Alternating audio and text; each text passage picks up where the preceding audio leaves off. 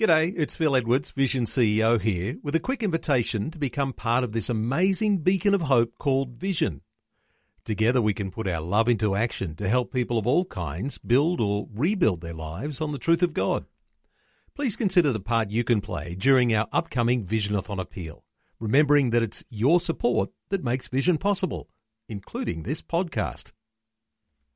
realfaith.org.au realfaith.org.au. I started going out partying and all that sort of stuff, and it got to the point where I ended up getting involved in dealing drugs as well as taking drugs. And then from there, it was a matter of progressing to a point where I was almost not just being part of a criminal network, but I ended up running, as what the police would say, a so-called syndicate. Welcome to Real Faith, conversations about the impact faith has on our lives and the challenges we go through, helping us today and giving us hope for tomorrow. That's real people, real life and real faith with Eric Scatterbo. At one point in Gerald Ross's life, he found himself in prison because of crimes he had committed to fund his drug habit. Fast forward to today, and his life has completely turned around to the point where he is now helping other ex-prisoners. What brought about such a big transformation in his life? We'll find out today as Gerald shares his journey from prisoner to pastor. Gerald Ross, welcome to the program. Thanks, Eric. It's great to be on the show, and what an honor it is to be able to be here with you. Thanks. Glad to have you with us, and I'm looking forward to hearing the tremendous way that you have changed so radically from having a troubled past and being in prison to the point now where you're helping others. So really want to hear how God worked in your life to bring about all that change. And let's start off at the very beginning, your childhood. What was it like? Where were you born and raised? I was actually born in Melbourne in 1979, and I was there for about until I was 6 years old, and my parents decided to move to Brisbane due to Dad's bad asthma and health conditions. So we moved to Brisbane, and I grew up in Brisbane from there on. And Mum and Dad comes from a Catholic background, so does my mum. And I started off going to a primary school, a Catholic primary school, where I sort of learned a little bit about things from the Bible and about Jesus, but I wasn't really following. I didn't really believe in my heart, and a lot of that I just thought was just stories. And so I was just plodding along through primary school, and in a Catholic primary school, and then I also went into eventually a Catholic high school, and it was the same sort of thing there too. Okay, so a generally happy childhood, would you say? The family life was okay, but in primary school, I didn't really have that many friends, and in high school, probably got worse because I was never really good at anything. No matter what subject it was, no matter what sport it was, I liked soccer, and so even in primary school, I played soccer, but I was reasonably okay, but could never be that good at anything. And so I had a lot of self-esteem issues, and I had a lot of confidence issues as well. So I was wasn't confident, a lot of self-condemnation, and especially in high school, that sort of got worse as I was just sort of being rejected more. And so I come to know all about rejection, especially in high school, being never good at anything. And there was, a lot of bullying going on too at the high school I was at, and so I was picked on here and there, and so probably grade 10, 11, and 12 weren't very good years for me because it was that constant bullying, pressure, and never succeeding, and I just didn't have any value in myself, and the bullying actually sort of got to the point where I was just thinking I was inferior and thinking that I was just useless and a nobody, and so it sort of got pretty bad where I didn't even want to go to school anymore. I even asked Dad. I said, "Look, can we change schools? Can you get me out of the school? Can I go somewhere else?" And he was really big on me studying and finishing my grade 12 to go on to uni, but that didn't happen because of the depression that I was probably in. And it was just a vicious cycle that just got worse and worse as time went on, and even after I finished high school. So, yeah. Yeah, so what were the main things that they were kind of picking on you about? I think because the high school at the time, with my ethnic appearance, it wasn't a very multicultural school, and so back in those days, it was sort of you'd get picked on due to race and things like that, and so that was part of it. But also the fact, this is radio. So what is your ethnic appearance? Oh, so I look Mediterranean / Middle Eastern. Okay. Yeah. That's so because of that, it was a school, not just where I was picked on because of that, but also because I had no real friends, and it was hard to have friends there, and so it was quite challenging in those days. Okay, so I imagine you were happy to get out of high school.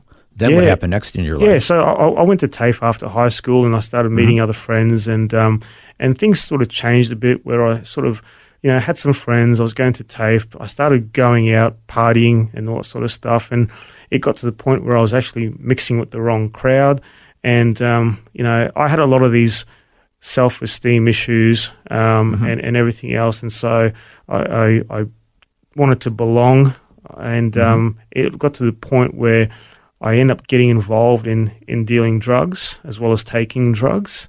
And then from there, it was a matter of progressing to a point where I was almost not just being part of a criminal network, but I ended up sort of rising up through the network to almost graduate to a position of leadership.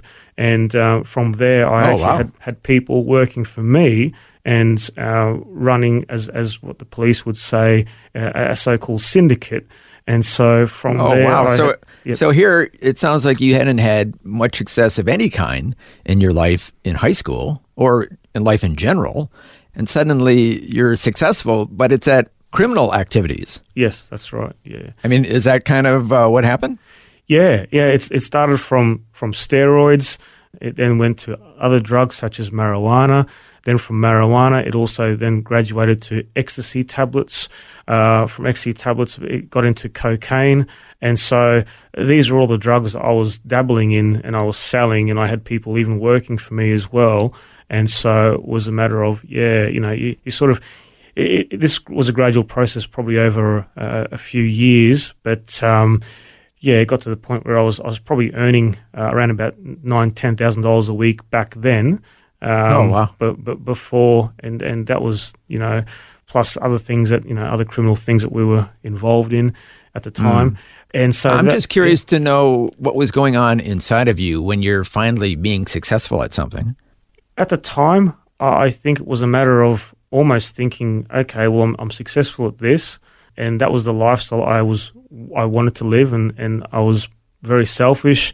I had a lot of anger and unresolved issues from high school and stuff and that. And from being picked on? Yeah, that was still there, and plus there was a lot of hatred as well. And so I guess internally I was living a life of where I had a lot of hate, I had a lot of anger, and, hate and anger just grows, it doesn't get dealt with. And that just got worse and worse. And so it got to the point where being involved in drugs, there was rivalries, there was fights, and so there was, things got messy a lot of times where we'd clash with other people in the same drug industry, and there was a lot of violence involved, and that just sort of made me worse, because then I became more revengeful and wanted to pay back and eye for an eye, so to speak, and it really escalated to a level where I was not just confused, but very angry and just didn't care. Yeah, just didn't care about life in general. So, yeah. So, at some point, the police started to have you on their radar as far as investigating what you were involved in? Yeah, I got got on their radar, as all this attention I was getting and I guess becoming popularity in the underworld, so to speak. And, they began to do an investigation on a few people at the time below me, which then led to me. And so the investigation became a lot broader, where they then began a 6-month operation with me being the target and trying to catch me and all the people underneath me and associated with me. And that was a 6-month round-the-clock investigation involving close to 40 police officers. And it cost, I think, cost $2.5 million for the operation to the end. And so there was phone conversations. So all our phones were monitored. Every single text and conversation was recorded and printed, and there was surveillance, constant surveillance wherever I went. And so they've got video footage, and that was to build their case for commercial quantity drug trafficking. And they basically eventually came one day, and I was raided, and they had all the charges. And I thought, oh wow, this is full on, And so, did you know you were being monitored? Not really. I probably saw a few unmarked police cars following me a couple of times, but I thought maybe just coincidence that it's just a unmarked Camry driving here and there. But a lot of times we had no idea, especially the other guys. They had no idea, and so even when we would go to the nightclubs, they came into the nightclubs, and we were in the nightclubs as well, and we didn't even know that they were in the nightclubs. So I mean, it's dark. There's people everywhere. You just and being out of your mind and not really being alert and sober-minded, it was just you couldn't pick up on that sort of stuff. So how did you react to being arrested? Well, I'd been arrested a few times previously for smaller charges, but never any prison time. But this was a big operation, a big sting, and so I sort of thought, oh, well, this is pretty heavy, and they're asking for 10 years for commercial quantity drug trafficking. Yeah. And they had me on that many transactions. So I went into Arthur Gorrie Correctional Centre because I couldn't get bail, and I spent 6 months on remand. And not knowing what was going to happen, but I had a lot of guilt and I had a lot of shame, and there was still some anger there too. But it was funny because I'd sort of lost everything. I lost my apartment. They confiscated all my money, basically. My girlfriend at the time left me as well, so it was a sort of a big loss to lose almost everything straight away. Wow, that was a wake-up call, huh? Yeah, it was a big wake-up call. Yeah. Our guest today is Gerald Ross, who's sharing about his journey from being a prisoner to being a pastor. We'll hear more about this amazing transformation in his life when we return right here on Real Faith. The Word for Today is Australia's most widely read daily devotional, designed to give you practical teaching to keep you focused on your relationship with Jesus. Read it online or subscribe to the free printed edition at thewordfortoday.com.au. You're listening to Real Faith, conversations with real people about how God works in their lives. If you want to know more about integrating faith into your life, our website is realfaith.org.au. Just go to the website and you'll find helpful articles about the impact faith can have on your life. Once again, that's realfaith.org.au.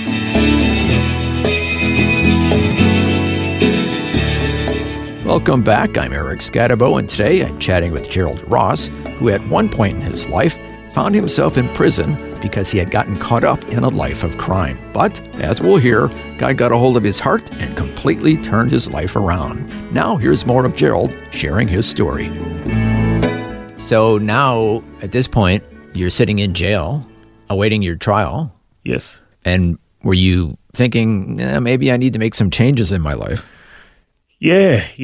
I met a prison chaplain that would come in and do the rounds every Thursday, and there was a few prison chaplains that go into the jails, and we sort of just got talking one day, and he was telling me that you don't have to live your life like this, and I said okay, and he said to me, Jesus promises you a better life, And I sort of, the first thing I said to him was, well, you don't know what sort of a mess I'm in, and you don't know all the things I've done.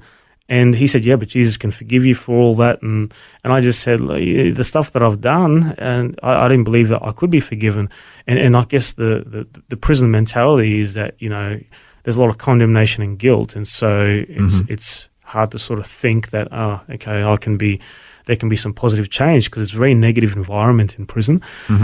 So when he started talking to me about the Bible and about Jesus and some of the wonderful things about Jesus, I had a lot of questions, and I was questioning him over a series of a few weeks. And he started talking about God's grace, and I couldn't understand it. I was like, well, what's this grace thing all about? I can't understand this grace. And so, and he said, it's unmerited power and favor of God that he pours upon you.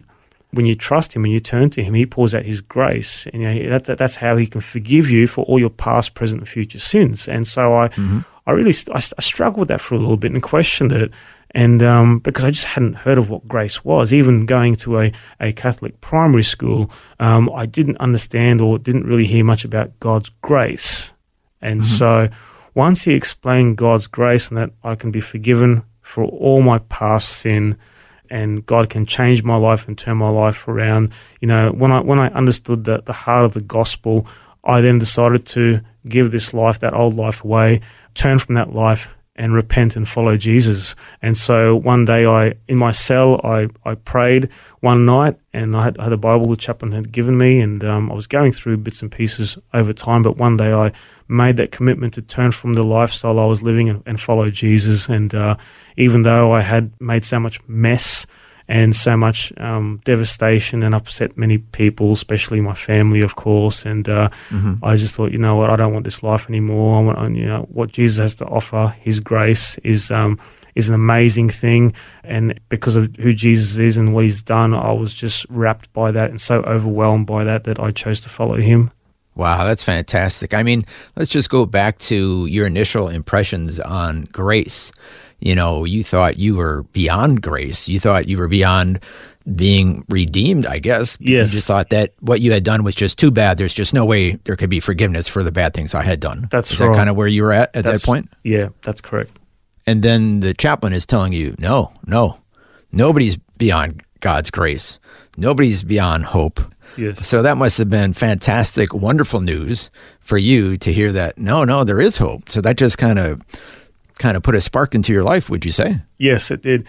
It really did, because, here I was at a point of having no hope and having, this big, massive 10-year sentence coming my way, possibly even more. And I was thinking to myself, well, there's no hope. I'm going to be doing a long time in prison. And my life is going to probably just get worse and get more involved in drugs and all sorts of stuff. And here is this chaplain who's telling me about Jesus, who's preaching the word and telling me that not only is there grace, but there is a hope and there is a future. And God's got that all prepared and planned for me. And so I was thinking, wow, that's unbelievable. And so it almost sounded too good to be true in some way, but that's the gospel, the good news of God's grace. And so, I began to realize then, hope is in Christ, hope is in Jesus as we put our faith and trust in him. So then from that point forward, when you put your faith in Jesus, inside you're changed, you're a new creation, but yet you're still physically in prison. Now you had the trial. I assume you were found guilty? Well, yeah, I spent 6 months on remand in a remand prison center. And at the time, for some strange, I was applying for Supreme Court bail. And at the time, I was already rejected Supreme Court bail initially. I was rejected in every court, basically, including the Supreme Court. And so I applied for Supreme Court bail after 6 months. And quite interesting how it all worked out, because we prayed about it, and the prosecutor didn't oppose the bail, and the judge in the magistrate court, for some reason, didn't know that I was already rejected in the Supreme Court, and so he didn't know about it for some reason, Otherwise, if he did, he would have said, no way. Supreme Court's already said no 5 months ago, so you're definitely not going to be. And so for some reason, that guy, I think, got involved there, and I got Supreme Court bail. I was on bail for about nearly 20 months, where I was continuing to meet with a prison chaplain and some of his Christian friends. And there was a little bit of discipleship there, and we were doing some Bible study for a while, and I started studying and working as well for a little bit until I was coming up to my sentence date, and I was looking at about, they wanted 10 years still, and so on the sentence day, I pled guilty to most of the charges. There was a few that they had dropped at the time, and I was sentenced to 7.5 years to serve, and 2.5 years is served in prison, and the rest of it, 5 years, will be served on parole in the community. And so from there, I went back into prison for 2.5 years, and it was I had a lot of confidence. And some people think, oh, gee, you're doing 2.5, you're facing 2.5 years. I just had this peace, knowing that the Lord was going to bring me through it, knowing that the Lord was going to do amazing things through that, and meet wonderful people through chaplains and other people through that, and be able to minister to some of the others. And the 2.5 years did go fairly quickly. I was working and studying in prison. I did a diploma in workplace health and safety. Plus, I was I was attending also the chapel services they had probably 3 times a week in this low custody prison. And I met some more chaplains there, and who have become one of them has become a mentor for me, and he really helped me for when I got out as well. And he got me involved in saying, "Hey, I'm starting a prison ministry post-release support." And I said, "Oh, what's that all about?" And he explained to me, the vision that God had given him, and so he wanted to set up a program to help mentoring, to help with jobs, skills, accommodation, and even having a church group. And so he eventually started the Restore Support Group, and from there it also led to starting a Restore Church, which is a almost like a chapel service every Saturday afternoon, and it's the same as a prison chapel service, where it's just a small gathering where people can come together, and not just it creates an environment of people being inclusive, where people can share their struggles, share their victories, and share the testimonies of what God's doing in their life. And now, I was gonna ask you, you're out of prison at this point. Yep. So you could say, hey, I don't want to go anywhere near prison. That's done, over with for me. Yes. But it sounds like you were so hungry to grow, you also had a hunger to help others. Is that right? Yeah. A lot of guys I knew who got out of prison, that was their mentality, where they don't want to have anything to do with prison, to the point where they would be friends with people in prison, but when they get out, a lot of guys can be ashamed of it and carry this shame, and they just cut everyone off. Some people do that. Yeah, no, I didn't want to do that, because Lord was putting on my heart to get involved and helping to share others and give others a hope, give others, the grace of God and the gospel of Jesus, and share what He's done in my life, because if He can turn my life around, He can turn everyone's life around. And so share that hope. So I was just really encouraged by the Lord to share that with others and be involved in doing that and helping other people as well. And then at some point you decided to take it to the next level and get involved in ministry and become a pastor? Yeah. So with the Restore Ministry, once that was up and running, they said to me, well, we need to have sort of a pastor to run the chapel service on a Saturday. And they said, look, pray about it. And I did. And the Lord had put on my heart to be involved in pastoring a church, a small church, especially guys that come from men and women that come from a jail background or a homeless background. And it was a long process to be voted in and be called. It wasn't just a overnight thing where, okay, Gerald, you're going to be the pastor. They had a lot of meetings and elders meetings, and had to vote about that as well.